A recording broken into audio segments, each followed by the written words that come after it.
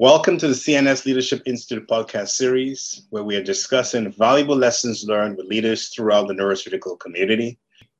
I am Dr. Wicho Adagwa, and today I'm pleased to welcome Dr. Holly to the podcast to share his insights on the topic of retaining talent. Dr. Langston Holly is a professor of neurosurgery and orthopedic surgery at UCLA David Geffen School of Medicine. He has served as the Vice Chair of Clinical Affairs for the Department of Neurosurgery since 2007. He is chief of the UCLA Neurosurgery Spine Division and director of the Neurosurgery Spine Surgery Fellowship Program that he established in 2006. He has a number of clinical interests, including cervical myelopathy, minimally invasive spine surgery, Chiari malformation, and spinal cord tumors.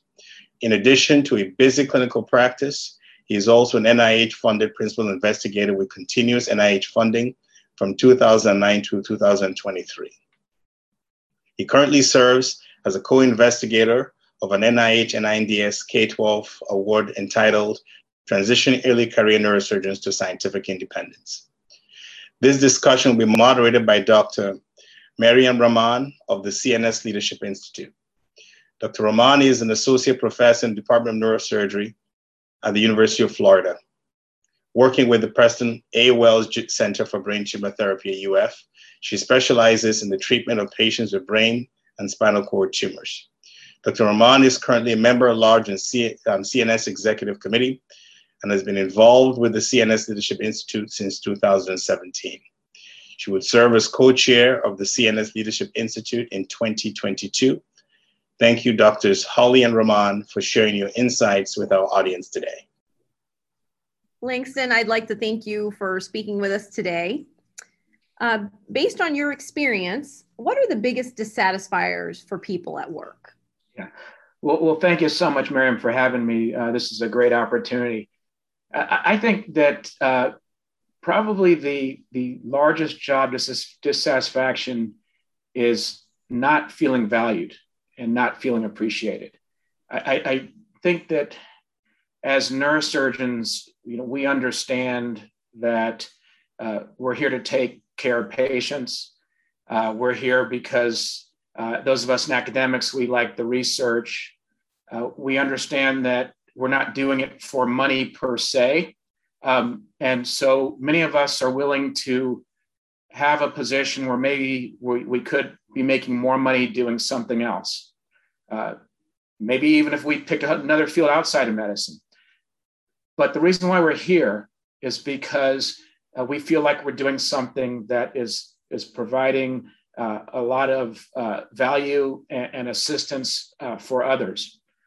And in the course of doing that, if we don't feel that what we've offered, what we are providing is being valued by those who have brought us on, who've hired us, that after a while becomes very difficult to just leave alone. And then also at times, if you feel as though your patients don't value that what you've done for them and for their families, between patients as well as those you work with, feeling valued, I think, is incredibly important. So that would probably be my number one.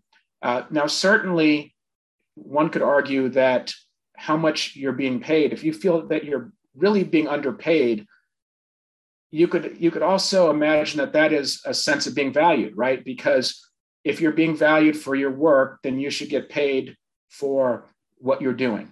So it's hard to totally separate those out, but I will say the overall feeling of being valued is probably the most important. And then the other thing that I think is important is how do you feel you're growing in the job? Do you feel as though the way you came in and at the level you came in, are you progressing in your career?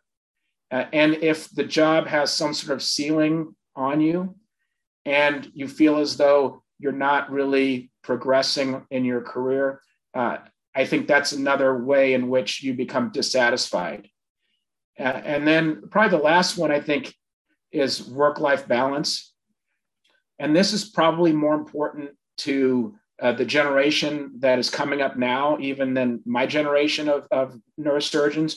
And for me, it was probably more important than the generation that trained me. And I don't believe that the work-life balance necessarily starts when you first become an attending neurosurgeon. I think that you're so used to, as a resident and as a fellow, working hard and being in the hospital for so many hours that this is really your culture. But many of us will develop, have a family, have kids, have other things that we develop in our personal lives that over time we really feel as though we're missing out on. And it usually doesn't manifest right away. This usually takes a little bit of time. Those are excellent points.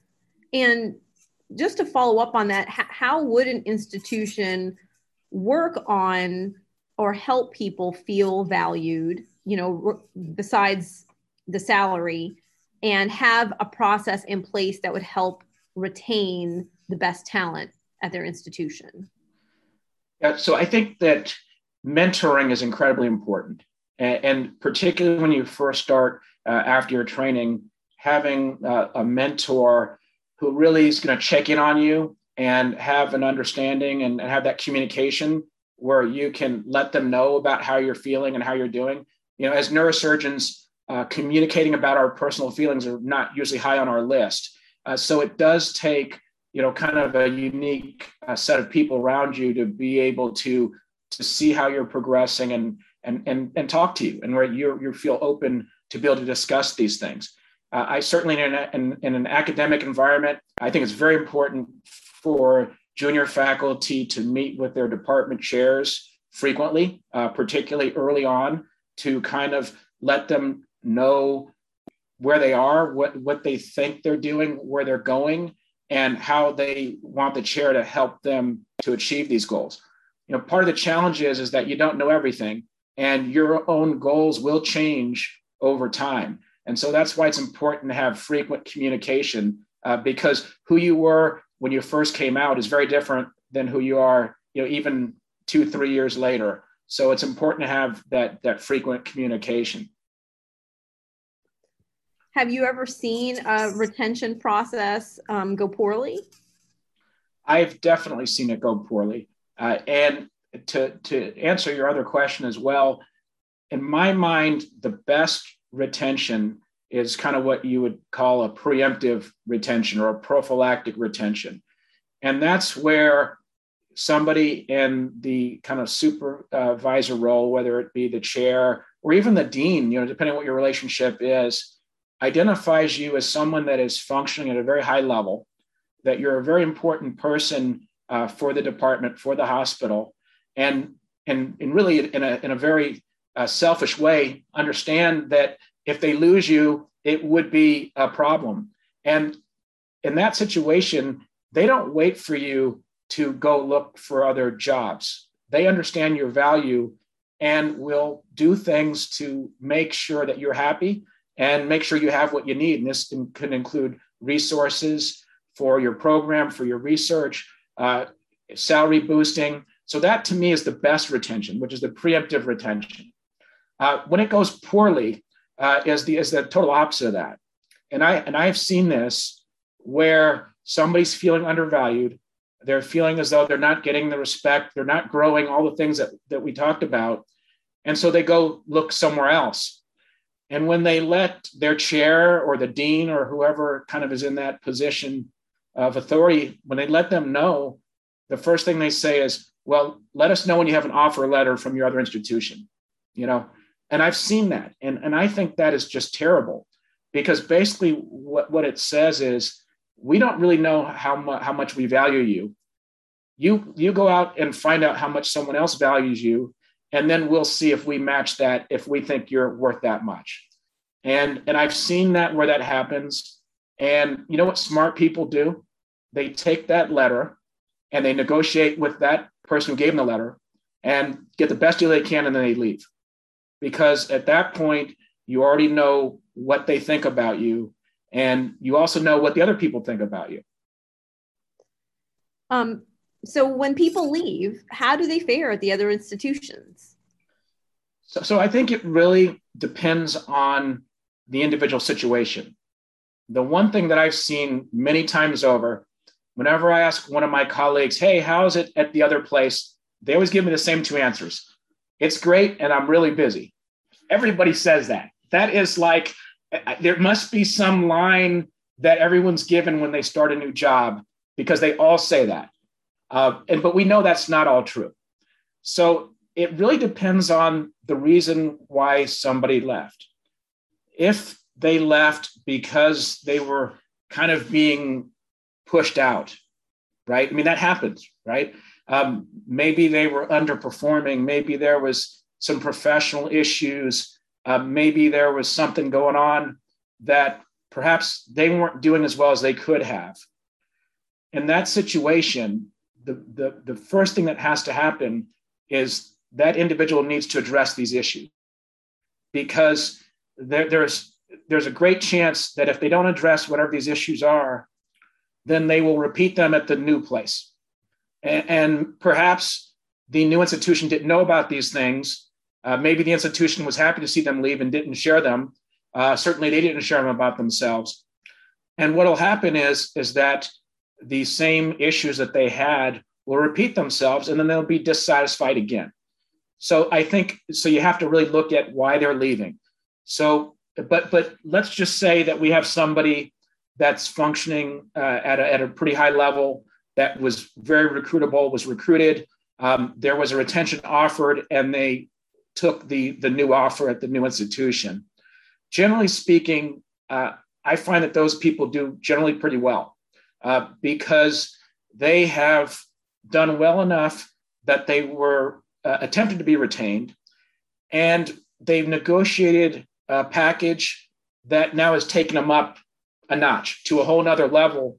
And it will mean that now they're going to be even more productive in the OR. They're going to be more productive in the lab. They're going to have more papers. They'll have more fellows or more resources. And whatever good things they had going that made them be retained or attempted to be retained by their primary institution, they have those and even more resources to magnify that. So I think it largely depends on the situation. The other thing is that sometimes people will leave one position because they want to slow down a little bit. And the other institution might not know that that's their reason. And that doesn't always work out, because the other institution is expecting, Dr. X from the last 5 years who was doing this many reviews and this many papers, but meanwhile, Dr. X has kind of shifted into a different phase of their career. And in that situation, it actually works out pretty poorly, because there's a disconnect between what the institution had thought they were getting and where this physician kind of is in their career.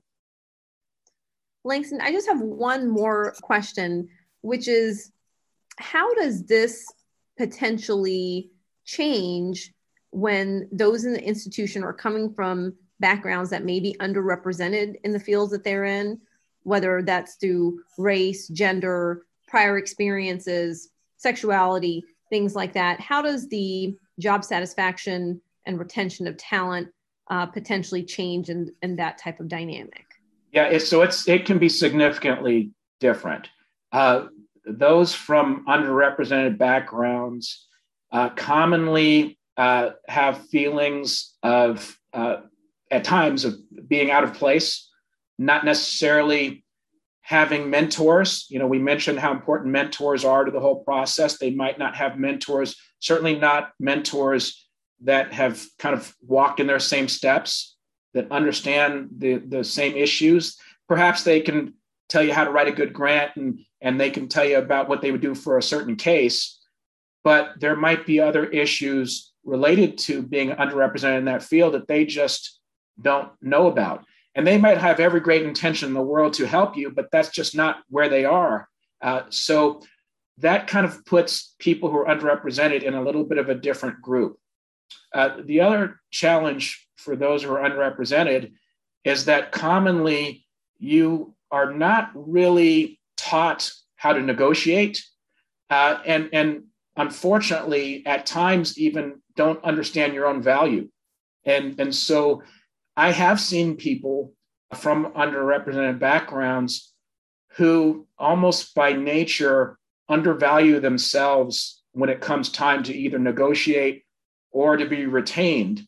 And unfortunately, during these times, when they're retained, they might not get everything that they should have received because really the whole process is opaque. I mean, generally, when you're doing a retention or you're looking at another job, you're not exactly telling everybody, right? I mean, that's not what you want to do. You kind of want to work on this in kind of in a way in which there's not too many people involved, because the more people involved, it just makes things potentially a little more problematic. So you may not be getting the advice that you need. You're not talking to people about it. You're doing this on your own. And you're from a background in which some of us may suffer from imposter syndrome, where you're not totally convinced with every fiber of your body that you deserve everything everyone else does, even though you do. It's a bizarre phenomenon, but it's a very true one. And so this can manifest during that time period. And so those from underrepresented backgrounds are at particular risk for being in a bad position during this process.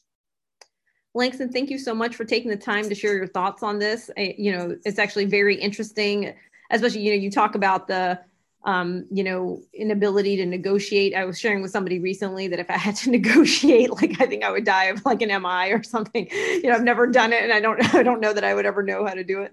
But I think, discussions of these types of issues that oftentimes neurosurgeons don't discuss plainly are helpful. And I hope the audience enjoys what you had to share. Thank you so much. Oh, thank you for having me. I appreciate it.